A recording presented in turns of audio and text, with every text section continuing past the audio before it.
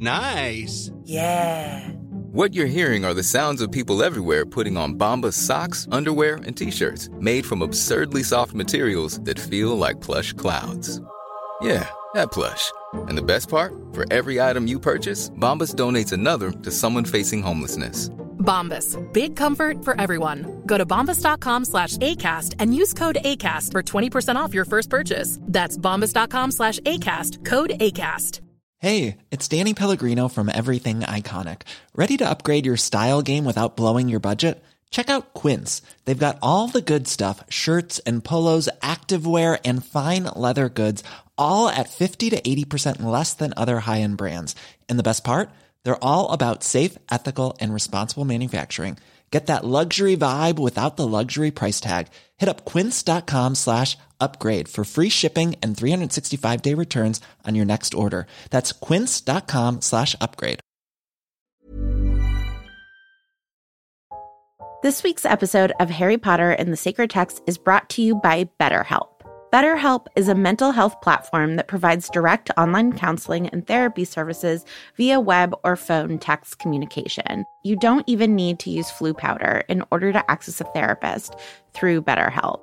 I think we can all tell in Book 5 that if you keep your feelings bottled up, it can start to affect you negatively. Therapy is a safe space to get things off of your chest if you don't have access to Dumbledore's office. I know in my life, therapy has helped me identify patterns to help me interrupt ones that I don't feel like are healthy and find better ways to cope.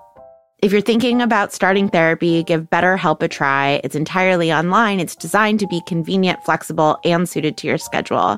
Get it off your chest with BetterHelp. Visit BetterHelp.com/sacredtext today to get 10% off your first month.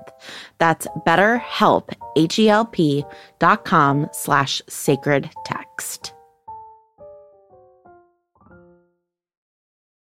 Chapter 20. Xenophilius Lovegood. Harry had not expected Hermione's anger to abate overnight, and was therefore unsurprised that she communicated mainly by dirty looks and pointed silences next morning. Ron responded by maintaining an unnaturally somber demeanor in her presence. I'm Casper ter Kuile. And I'm Vanessa Zoltan. And this is Harry Potter and the Sacred Text. Of course, we want to start with the most important thing, which is gratitude for our patrons. Hannah Albrecht, Christiana Fiddler, Ava Mack, Michelle, and Jasmine, thank you so much for your support, and to all of our patrons. We couldn't do this without you. And a big shout out to our local group in Denver, Colorado, the Wizengamot of the Rockies. Excellent name. Go Denver. It's run by Bobby Rosenberg. And if you want to join Bobby and the Wizengamot of the Rockies, go to harrypottersacredtext.com and click on local groups. Don't you think it's a little arrogant that they're like, do you know what we are? The Wizengamot. It would be like me saying that, like, I'm the Supreme Court of Medford. But that's what I like. They then say of the Rockies. So they're like, it's really just a regional group, and there's not many of us out west, so. Vanessa, we're reading this chapter of Xenophilius Lovegood through the theme of reality, which I feel like is already a bit of a read on Xenophilius. So I'm looking forward to your story that you're going to share with us today. So as I've talked about on the podcast, probably ad nauseum, I apologize, everyone. A couple of years ago, I got diagnosed with endometriosis and have spent the last couple of years figuring out how to live with this chronic illness. But it took me a really long time to get diagnosed, and a lot of doctors had no idea what to do with me. But one day I went to a doctor. I went to a GI doctor, sort of, even though my symptoms were not all GI related. I was just sort of desperately going to any doctor who would listen to me. And this doctor was incredible. She was like, look, your symptoms make no sense to me. I have no idea what's going on with you, but we are going to get to the bottom of this together. Like, you should not have to live like this. And she was like, we're going to start with these really non-invasive tests, and we're just going to keep going until we figure out what is going on with you. And I was just so grateful to her. I felt like I was in such expert hands for the first time in years. And we did. We started with just some like really basic blood work and the least invasive tests that you can have. And then Peter and I went to Germany on a family trip with the kids. And he and I were in the car, and I got an email saying my test results were in. And I swear to you, Casper, it might as well have said congratulations. It said, you have a parasite, but like in glitter, writing because it was such good news to me. And it was like from this doctor being like, hi, Vanessa, great news. You have a parasite. Antibiotics are going to knock it out. It doesn't explain all of your symptoms, but, you know, parasites impact everybody differently. It's possible that it's doing X, Y, and Z. She was like, we figured it out. I can't believe we figured it out. I never would have seen this coming. And then for the next 2 weeks that we were in Germany, I couldn't get the antibiotics until I came back to the States. And so Peter, the kids, and I were just like blissfully living in this reality that I had a parasite and in 2 weeks I was going to come back to the US and I was going to be all better. And Peter and I basically spent the next day and a half in the car. And every once in a while, we would just look at each other and be so happy. We'd be like, it's just a parasite. Like, I just have to take an antibiotic and it's going to be gone. And then, of course, it turns out that I had a parasite on top of having endometriosis. I came back and I took the antibiotics and most of my symptoms did not go away. And I guess what's interesting to me is that it turns out that we were wrong and that I had actually a really long road to diagnosis and recovery ahead of me. But we had a great time on that trip in this, right, like fake news reality. And I'm not glad for it. Like it took me off of the trajectory of a correct diagnosis for an extra month. But it really did. It shaped at least that trip. And I can look back on that trip with such happy memories when it turns out that I was living in a completely fictional reality. Oh, that resonates so much. I think especially now during the pandemic when we don't know when it's going to end. And I think that's one of the really difficult experiences is like there isn't that sense of like, we know what it is or we know how to fix it or we know how to, it's just like waiting. And in some ways, the trio are in a similar situation because they feel like they've made real progress and Ron is back and everything has changed. And so it's a similar kind of like the 2 weeks in Germany effect, as I'm going to call it, or the promise of the parasite. Maybe that's the parable at the heart of book 7. So I completely recognize that situation. And you're right. Like, it isn't just a question of, oh, put on a sunny smile and like everything's going to be okay. Your diagnosis was delayed, right? There still are Horcruxes to be destroyed. So at best, it's a reprieve, but at worst, it can actually do real damage, right? Hashtag fake news. So I'll tell you what isn't fake news. The excellence of the upcoming 30-second recap. Well, I will be the decider of that. I don't know if you know, I became the decider. I was going to say, there's no longer audience voting. It's just your decision who wins. Okay, on your mark, get set, go. Okay, so it's confused, but like, where do we go now? But happy that Ron is back, but still fighting because Ron and Hermione like, and then Hermione's like, I've got a book, and I think we should go see Xenophilius Lovegood because he was wearing the same mark that's also in Beetle and Bard. Oh my God, things starting to come together. And Ron is like, I definitely agree with you, whatever you say. Let's vote on it. Okay, 2-1, let's go. So they go to near Ron's house, and they're like, oh, it's not here. And then they go to another house, and they're like, it's definitely here because look at the signs. And then they go in, and Xenophilius is like, I'm scared, but now I'll go get Luna, but maybe not. You did the first half of the chapter. The thing I really wanted to get to was like the random objects, like the spider that grows and the wild, like thing horn. You can't tell me what you want me to include. I'm the decider. This is not deciding. This is controlling. Okay, count me in. 3, 2, 1, go. Something that Casper didn't get to that I think is really important are all of the objects in this chapter. For example, there's the spider who gets engorged but not smaller. The shape of the house is a castle. Xenophilius has like this weird horn that Hermione is like, it's going to explode. Xenophilius goes and is like, Luna, come up here. And Luna's on her way, or is she? They are really excited to talk to Xenophilius. He seems reluctant to offer Harry help, which is ironic because he's telling everybody else to help Harry. Also, there's a great radio show that we learn about. Oh, yeah. This radio show actually really annoyed me in this chapter. It's a great place to start as far as reality. In the reality of this chapter, we don't know if this thing exists. And Ron is like, it doesn't air at a regular time. We don't know when it is or where it is. And we don't know what the password is. But don't worry, I'll find it. It feels like a metaphor for the search of the Horcruxes.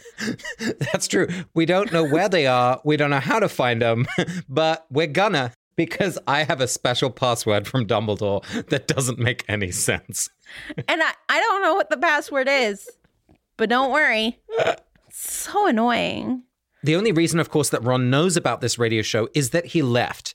And I think there are some nice moments in this chapter where Ron has information that we wouldn't have found if Ron had stayed with them. And so he kind of has entered into a different reality, right? The reality outside of the trio's hunt for Horcruxes, and has gathered information about Kingsley, about the word Voldemort being tagged and traced. So he's coming back resourced with information that's extremely useful to the search and to the mission. And so that there was something I liked about this idea of Ron stepping into another reality, or perhaps us being able to step out of our own everyday and into the reality of other people's experience. And that in there we can learn things that are actually valuable to our own lives. And that was kind of cool. Oh, yeah. Ron leaving is necessary to the success of the rest of this mission. And one of the things that I think is so interesting about what we learn about this other reality that he stepped into was that he chose not to go home to the Burrow. He goes to Shell Cottage and, he says, well, Bill's always been good to me, which is very sweet. And basically, Bill has agreed to keep Ron's secret from the rest of the family. And what was interesting to me is that confronts the idea that if you don't know something, it didn't happen, right? Ron is like, oh yeah, Ginny would have been real happy with me if she found out that I abandoned you. And like in Ginny's reality, that never happened. But I don't think that it would have changed her actual perception of Ron. I think she knows that Ron is a guy who storms off and then comes back and does the right thing. And so, yeah, it just made me wonder about the secrets that we keep for a sense of pride and for a sense of, I want this person's perception of me, their reality of me to be slightly different than what, quote unquote, really happened. That not knowing by the Weasleys of Ron, I think, is mirrored in an interesting way by Harry forgetting about Ron's hatred of spiders. That moment when he's practicing with a new wand, trying to engorge this little spider that they see while they're like fake hunting for blackberries, so they can just like talk without Hermione being around, was really interesting to me because in some ways it suggested that like when someone leaves our immediate presence, or maybe it was the intentional forgetting of Ron, it kind of worked in a way for Harry. Like he's forgotten this core fear that Ron carries. And they experienced, Aragog together. So it's not like it's just a story that Ron has told him. But it just emphasized for me how so much of our reality or our perception of the world is centered around ourselves. Like, at least for me, like I'm a selfish person. Like I'm thinking about me most of the time. And that it takes such practice to constantly remind ourselves of the needs of others or the fears of others or the desires of others. And in that little moment where Ron is like, please don't do that, Harry is confused before he remembers, oh God, yeah, I'm sorry, you hate spiders, So just that forgetting of the other happens from Harry as well as from the Weasleys potentially. Right. If it's not your lived reality, it's just like not instinctual for you to hold on to that information. I was just home visiting my family and I hate tuna, like canned tuna. Yeah. It is an offensive smell to me. I don't understand how anybody likes it. So much so that it was like a prank my brothers would play on me when we were little. Like they would leave tuna containers in like inappropriate places. And then I was just home and my younger brother started eating tuna like right in front of my face. And I was like, you know how I feel about this. And he was like, oh, I totally forgot. I thought this is like such a big part of my reality that like that smell is so offensive to me that I was like, you're obviously doing this knowingly and to be a jerk. And he's like, no, I just haven't lived with you in 20 years and eat tuna all the time and don't think about the fact that if you were here, it would bother you. 100%. It's just so funny how two people can be standing in the same kitchen and be having two totally different realities. And thank goodness I said something because I would have been like, he's a selfish, mean jerk. He's doing it on purpose. Right. Yeah. And sometimes we can shape our realities on purpose. Like Ron's behavior, kind of acquiescing to everything that Hermione says, is such a classic example of like, oh, I want to ingratiate myself, or I'm just going to accept whatever you say. Like, yes, we should definitely go to Xenophilius Lovegood. Ron doesn't even remember who Xenophilius Lovegood is right now. Like, I feel like... Well, he also agrees. She's like, maybe it's about the search from within or whatever. And he's like, good point. And she's like, it's not a good point. Shut up. I was going to bless Hermione for exactly that moment because it's so amazing. Like, she's feeling sorry for herself and she's like, maybe this is a good idea. And then she hears someone else say it. She's like, no, so dumb. Well, also, I think what she's mad at him for is that he, rather than being committed to reality, he is committed to supporting her and committed to trying to get her back. And she's like, don't be so committed to getting me back that you're going to say completely ridiculous things. Well, this is, I think, something important to say. Like, we've talked about people's individual perception and the potential for having different realities, but we are in the midst of some insane conspiracy theories being accepted as fact by growing numbers of Americans and no doubt more widely around the world. The resurgence of flat earth theory, the anti-vaccination movement, I mean, the QAnon intense kind of political movement that's happening on the right wing. There are really dangerous consequences when people's own perception of reality gathers political power in the sense that it's misplaced, like it's not actually built on fact. And so I want to put some boundaries on this sense of like, yes, we all have our own reality because like to some extent there are also actual facts. Oh yeah. And I think we see that with the horn that Xenophilius and Hermione are sort of fighting over. Xenophilius is like, it's a crumple horn snorkack. And Hermione's like, no, it's not. It's super dangerous. And if you touch it, you could die. And I know we only find out in the next chapter that Hermione is right. And there are certain things where you're like, you can have your perception and I can have mine. You can think this piece of art is beautiful and I can have mine. But then there are others where like, no, if that gets touched, it's going to explode. And I think, you know, Harry turns to Hermione and is like, can you please not insult him right now? Hermione has this reputation of not being able to sit in a room with somebody who's saying a fact that is incorrect. And so Harry is like, can you not be that person right now? We're trying to better this guy up. And she's like, no, I have a responsibility to say something because that is dangerous. And I love Hermione for that. I love that Hermione is somebody who always wants what's true to be out there. And that in this moment, that's actually not what is motivating her. This is not her loving truth for the sake of truth. This is her loving truth because there are real risks involved. 100%. There's another little place in the chapter where reality came to mind for me, which is that Ron says, Dumbledore must have known I was going to run out on you. And we talked about this in the last episode, that sense of humility, that sense of like really seeing himself for what he is in all his faults and all his goodness, but mostly his faults. And Harry reframes the story for him and says, no, Dumbledore must have known you would come back.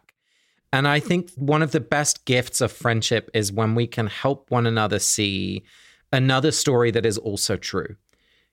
You know, it's not that the first part wasn't true, but it's that this part is also true. And I feel this is such a gift of friendship. I have a friend where, you know, I might say something like, you know, I'm really good at starting things, but I'm not good at seeing things through. And she'll say to me, don't say that about my friend Casper. And it's just such a sweet moment wherein, you know, I get challenged to think about myself differently and to think about actually there are things I have seen through and there are difficult situations that I've really stuck with. And maybe that story that I'm telling about myself isn't the full truth, right? It might not be completely wrong, but it's not the whole story. And I really love seeing that moment between the two boys because it helps me understand again why they're such dear friends to one another. Yeah, and the other funny thing about that is that Hermione is handling it so differently. And that is also a loving friendship, like, way to handle it, right? She's like, you need to do better. I demand more from you. And I think she knows she's going to forgive him, and Ron knows she's going to forgive him. But it's important for her to make clear that, like, this behavior is not acceptable to her.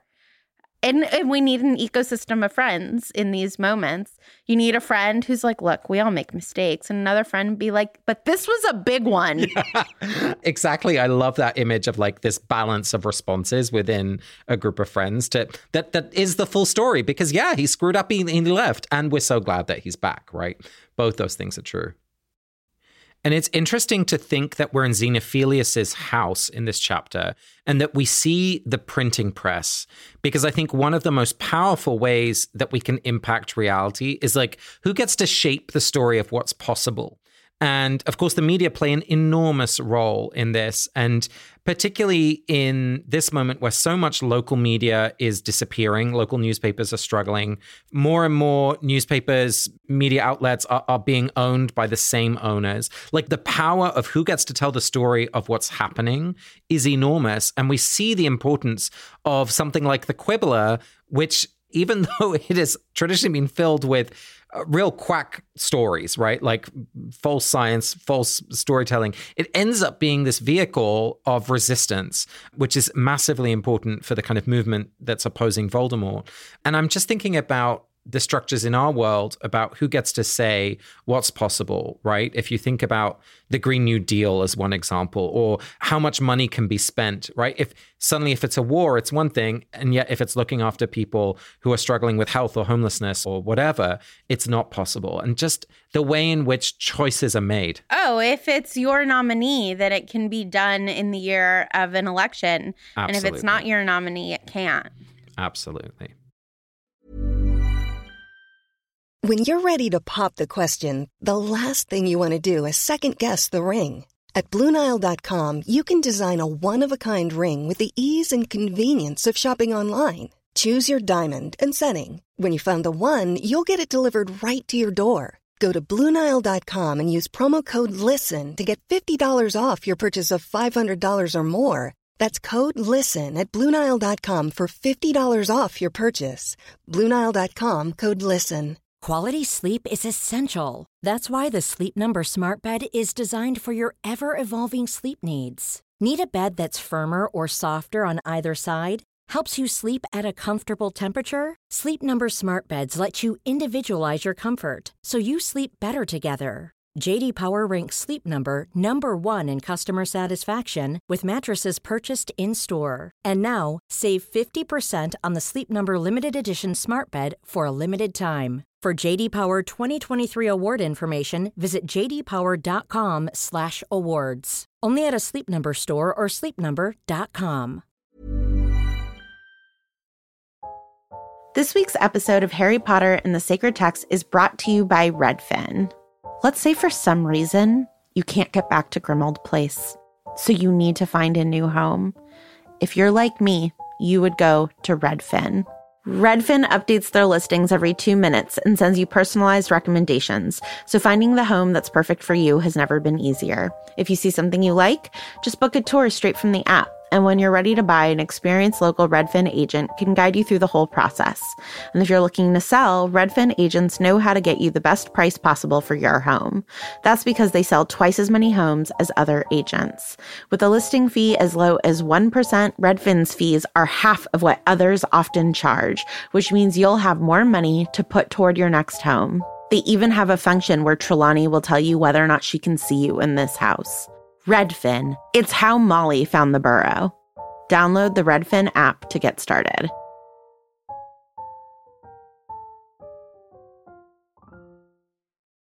Is there anything, Vanessa, that strikes you in the shape of the house? Our gaze lingers on the fact that Xenophilius's house and Luna's house, of course, is round. And one of the things that struck me was that Ron says, oh, look, it's a rook. Like, is there something in here that has to do with reality? I mean, there is the idea that like design can help shape a certain reality. And I think that certain different like architectural designs are meant for different things. It makes sense to me that the Lovegoods would live in a circular house the same way that it's like, you know, the Knights of the Round Table, right? A circular space is supposed to be one of equality and one of listening and of peace. You know, that it's only one kid, so you don't need a bunch of little rooms. Whereas the Burrow, right, there's like this attempt at privacy with all of these different rooms stacked up on top of each other. I think design is a really interesting way to form reality. But while we're in Xenophilius's house, just, you know, one other place that I saw this idea of reality is that Xenophilius is saying Luna's here. She's just down at the river. Yeah. Which we will find out in the next chapter is a lie, that Luna is being punished and held in Malfoy Manor. And what's so interesting to me is how disorienting it will be for the trio to suddenly see Luna in the basement of Malfoy Manor, because in their heads, just 10 minutes ago, she was down by the river fishing. And Sally Rooney, in her book, Conversation with Friends, talks about there's a scene in which a woman thinks she's pregnant, and then the pregnancy test comes back and she wasn't pregnant. There was never a baby. And she describes that as saying, but there was a baby. For an hour, she was 100% sure she was pregnant. And now she's grieving that she lost a baby. And I think that it's amazing how completely not true, non-fact-based things can become so much a part of our lived realities that we can grieve them, or that Xenophilius Lovegood can sit down and tell a story because Luna's just down at the river. It's incredible what our mind's eyes can conjure and how real that can feel. Absolutely. Absolutely.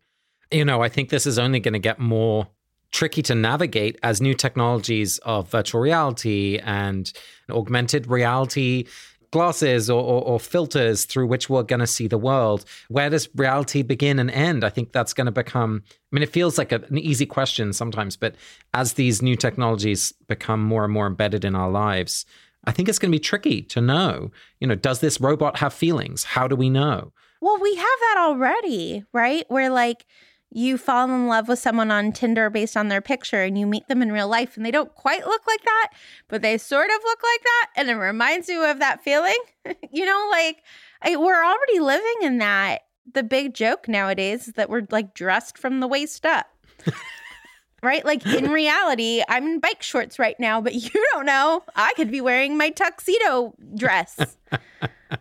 And that is a version of reality that 200 years ago, nobody would have been able to fathom, that somebody could only take in a certain part of you. Yeah. They would have said, what are bike shorts? I want a pair.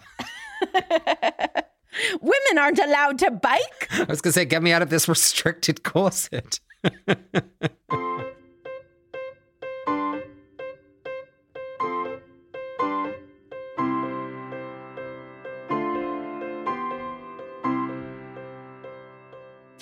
It is now time for Pardes, our 4-step medieval Jewish practice, and I am going to pick a sentence at random. Here we go. All three of them returned to the tent when darkness fell, and Harry took first watch. All three of them returned to the tent when darkness fell, and Harry took first watch. So the shot for this sentence is the end of the first whole day together. Ron and Harry have been hanging out picking those invisible blackberries. Harry's been trying to practice with the new wand and being frustrated by it. And he's using this time to kind of practice trying to make stones levitate. And I think secretly Hermione and Ron are canoodling, but still in a resentful way while Harry's keeping watch. Super no. You just always want Hermione and Ron to be hooking up. I do. This is a shot. This is the intended meaning of the sentence. Anything else you want to add to the shot? Sure. The actual intended meaning of the sentence, which is that they were all sort of wandering around doing things all day. It's now nighttime. And yes, Ron and Hermione are in the tent alone together, probably with Ron sycophantically staring at her while Hermione is like, and Harry volunteers to take first watch, probably allowing them to be alone together on purpose. Okay, I want it too. So the second step of Pardes is Remez, in which we're going to take one word and we're going to try to trace it through the 7 books. And the sentence one more time is, all three of them returned to the tent when darkness fell, and Harry took first watch. Which word would you like to trace with me, Casper? Tent. Ooh. Yeah, I'm immediately thinking, of course, book 4, where we see camping at the Quidditch World Cup, and just the way in which the tent there has this kind of magical quality, right? This sense of impossibly large, comfortable spaces being within a very small, enclosed one, and that Hermione has that with the bag right now, right? There's all sorts of storage capacity, even though it's a small little pouch. even the Tri-Wizard tournament. The 4-wizard tournament. Yeah, exactly. As they're kind of the 3 or 4 champions are about to go and face their dragon on the brooms, there's that sense of like tents being a porous space because you can come in from the back or from the front. So there's a sense of, you know, Harry's protecting one side, but he can't see the other. So a sense of danger, maybe, that I hadn't thought about in this moment. I don't know. What other tents are there in the books? This isn't a tent, but it reminds me of a tent. The kids' 4-poster beds and the fact that they can like draw curtains and there's, right? It's a tent-like feeling of there's privacy, even though there sort of isn't any privacy. And yet it can create a sense of intimacy. And it does matter, the inside and outside of it, right? Like Harry is sitting outside of the tent and watching. Like, even though it's just a piece of fabric, it matters. And there's also an echo with the marquee from the wedding. Just that sense of like a temporary structure. And the presence of Kingsley's Patronus. Because in this chapter, they're also wondering, oh, was maybe the Patronus that we saw, right? Ron's like, that doe, maybe it was Kingsley. And it's refuted then by Harry. But nonetheless, like that sense of like an invisible presence that's helping them coming from outside in the shape of a Patronus has happened here as well as at the wedding. Yeah, the more that we're talking about it, the more that I realize that I love tents. Because they come in and they can be emergency structures. They come in and are like, oh, your physical structures can't hold people. I am a piece of fabric, but I can. I love that. It's like the tent manifesto. I will hold you. It's actually a Josh Groban tent. It's like, I'll raise you up. Josh Groban should be the spokesperson for all tents. But I do. I love a tent. So the third stage of Pardes is Drosh, in which we try to excavate what the lesson or the meaning that we want to make of this piece of lectionary is. And so I'll read it to us one more time, and then Casper, I'd love to hear what you would want to preach on, what lesson you want to pull. All 3 of them returned to the tent when darkness fell, and Harry took first watch. I'm thinking about the importance of rhythm and return. When darkness fell, all 3 of them returned. And there's something about return that I think is really important in religious life, in the sense that we're not going to be perfect all of the time. We're going to hurt each other. We're going to make mistakes. We're going to do things that we regret. But it's in the returning that we recommit to the values that we hold, the relationships that are important to us, that we seek forgiveness for the things that we've done wrong. And I feel like we've really looked at Ron doing that right now, right, over the last few chapters. But all 3 of them are doing that in some way all the time, right? Hermione will probably whisper to Ron at some point, I'm sorry, I was so angry with you. Harry will probably say to Hermione at some point, I'm sorry, I was so angry with you about the wand, right? Like just those moments of returning to one another again and again in the friendship. I think that's actually what makes a relationship in the end, is that return when it gets dark outside. So I think that's what I would preach on. How about you? I think I would preach on Harry took first watch.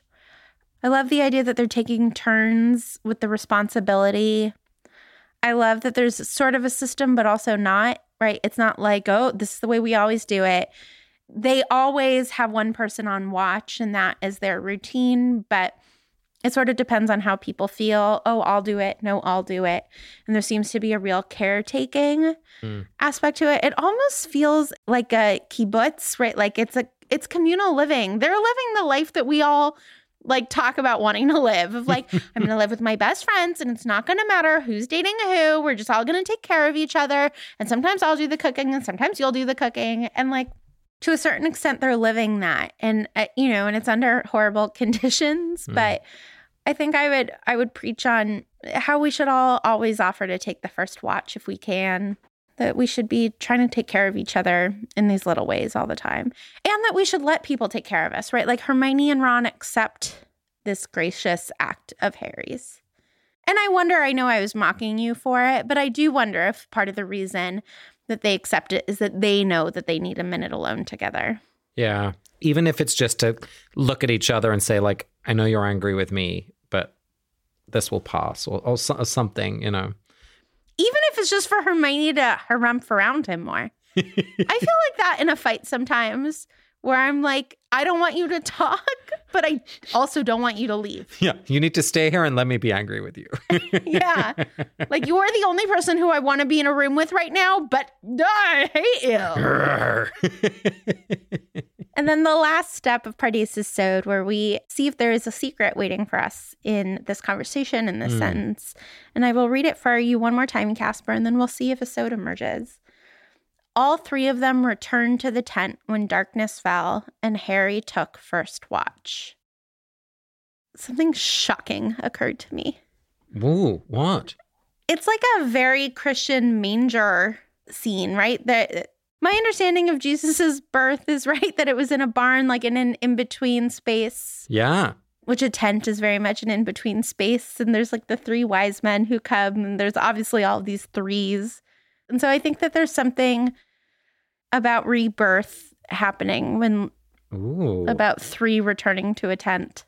I was going to say there's only one wise woman, not three wise men in this scene. But nonetheless, I'm with you. That is some good feedback. Thank you. What about you? Did a Sode emerge for you? Will you read it once more for me? Happily, all three of them returned to the tent when darkness fell, and Harry took first watch. What strikes me is knowing where we're going, knowing that we're going to the Lovegoods house and who isn't there. Where are the mirror trio? So Neville, Luna, and Ginny. We know that Luna is in Malfoy Mansion. And just thinking about as this trio comes back together, knowing that the other trio has been split up, I guess it just makes me think about where they are and their lack of returning to one another because they're being kept apart. Yeah, so I guess just a sadness in my Sode a little bit. This week's episode of Harry Potter and the Sacred Text is brought to you by Redfin. Let's say for some reason you can't get back to Grimmauld Place, so you need to find a new home. If you're like me, you would go to Redfin. Redfin updates their listings every 2 minutes and sends you personalized recommendations, so finding the home that's perfect for you has never been easier. If you see something you like, just book a tour straight from the app. And when you're ready to buy, an experienced local Redfin agent can guide you through the whole process. And if you're looking to sell, Redfin agents know how to get you the best price possible for your home. That's because they sell twice as many homes as other agents. With a listing fee as low as 1%, Redfin's fees are half of what others often charge, which means you'll have more money to put toward your next home. They even have a function where Trelawney will tell you whether or not she can see you in this house. Redfin. It's how Molly found the burrow. Download the Redfin app to get started.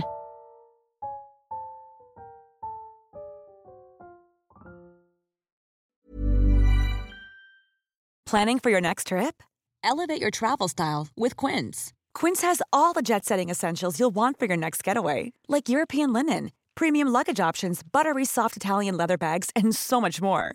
And is all priced at 50 to 80% less than similar brands.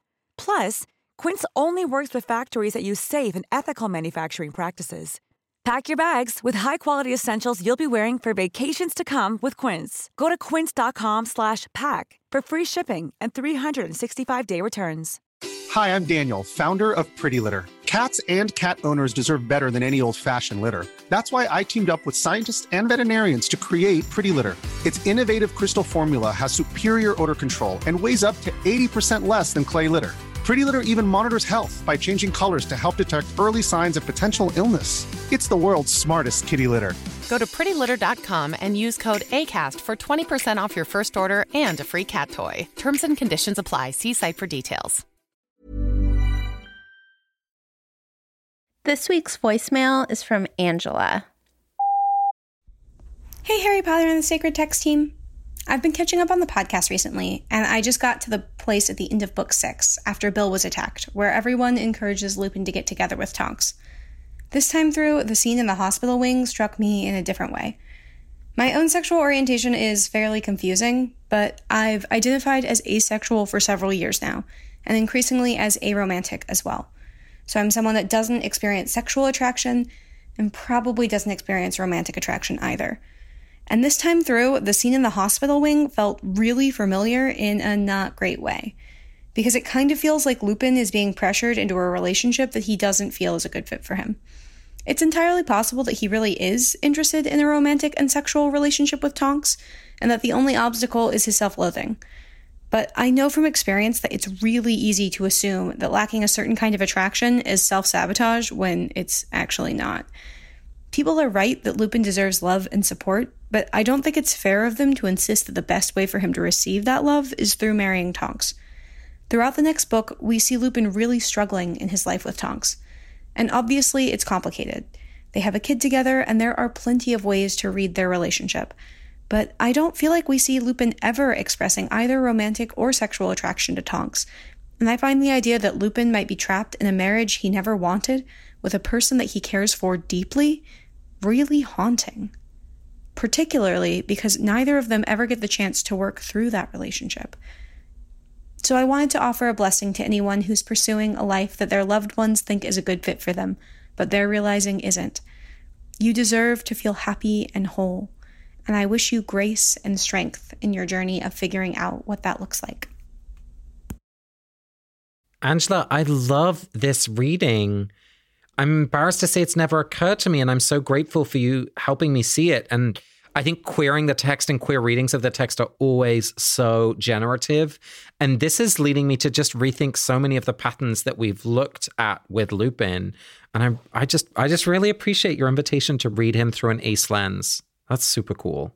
Yeah, and I think we should always be skeptical when people tell us what's good for us, right? I've just been thinking a lot about the ways that we talk about weight in terms of health, right? Like the ways that we talk about deserving love when it's like, yeah, I know I deserve love. I just don't want that love. You know, to your point earlier, Casper, friendships can remind us of what we deserve and that we are worthy. And then they can also really confuse us. And it's such a hard balance. I think everybody in that scene is trying to treat Lupin with love. And I think, Angela, you're exactly right that they might be entirely missing the mark. So it is now time to offer blessings in addition to Angela's. And Casper, today I want to bless Fleur. Ooh. She is away from home. She's not spending Christmas with her family.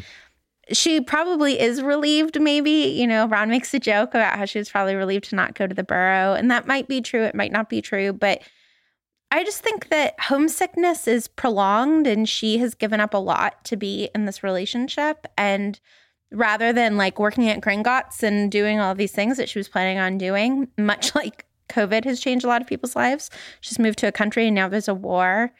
And I'm sure that she and Bill are wonderful together and she's happy in that marriage. And I just would imagine that there are moments of profound homesickness and loneliness for her.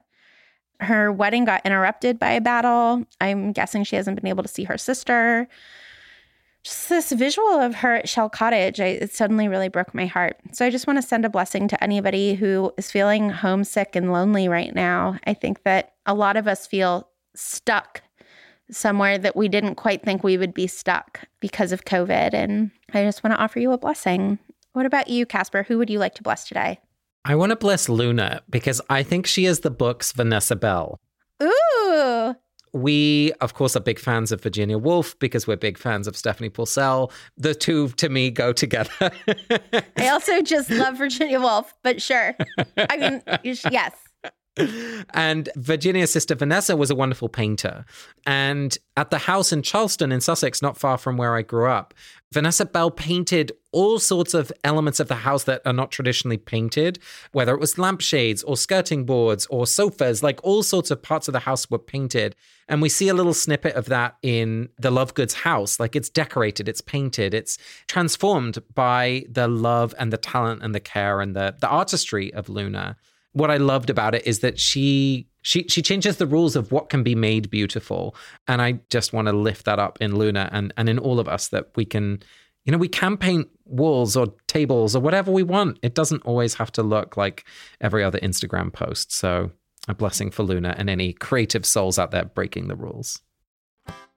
You've been listening to Harry Potter and the Sacred Text. You can follow us on Twitter, Instagram, and Facebook, and you can find listeners who are discussing the episodes in the Facebook Common Room, run by incredible volunteer facilitators who we are so grateful for. You can join one of our local groups, which are almost all online right now, and you can come join the community of people who are supporting us on Patreon if you go to harrypottersacredtext.com. You can leave Casper a review on iTunes, and you can send us a voicemail. It makes you laugh every time. It's the only reason I keep saying it. Next week, we'll read Chapter 21 of Book 7, The Tale of the Three Brothers, through the theme of dreams. This episode of Harry Potter and the Sacred Text was produced by Not Sorry Productions. Our executive producer is Ariana Nedelman. Our music is by Ivan Paisau and Nick Boll, and we're distributed by Acast. Thanks to Angela for this week's voicemail, and as ever to Julia Argy, Nikki Zoltan, Megan Kelly, and Stephanie Purcell. We'll be with you all again next week.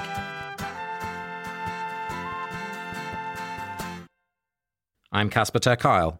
And I'm Vanessa Zoltan. And this is Harry Potter and the Sacred Text, your favorite podcast. I feel like that tone is going to confuse people so much that they're going to be like, what is this? And then you're going to be like, your favorite podcast. And they're going to be like, that's what it is. That's right. My favorite podcast. I'm Casper ter Kuile. And I'm Vanessa Zoltan. And this is Harry Potter and the Sacred Text, one of your favorite podcasts. A top 5. A top 12.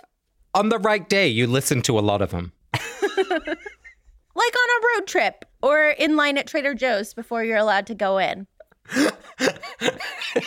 We are the perfect podcast for that situation. Yeah.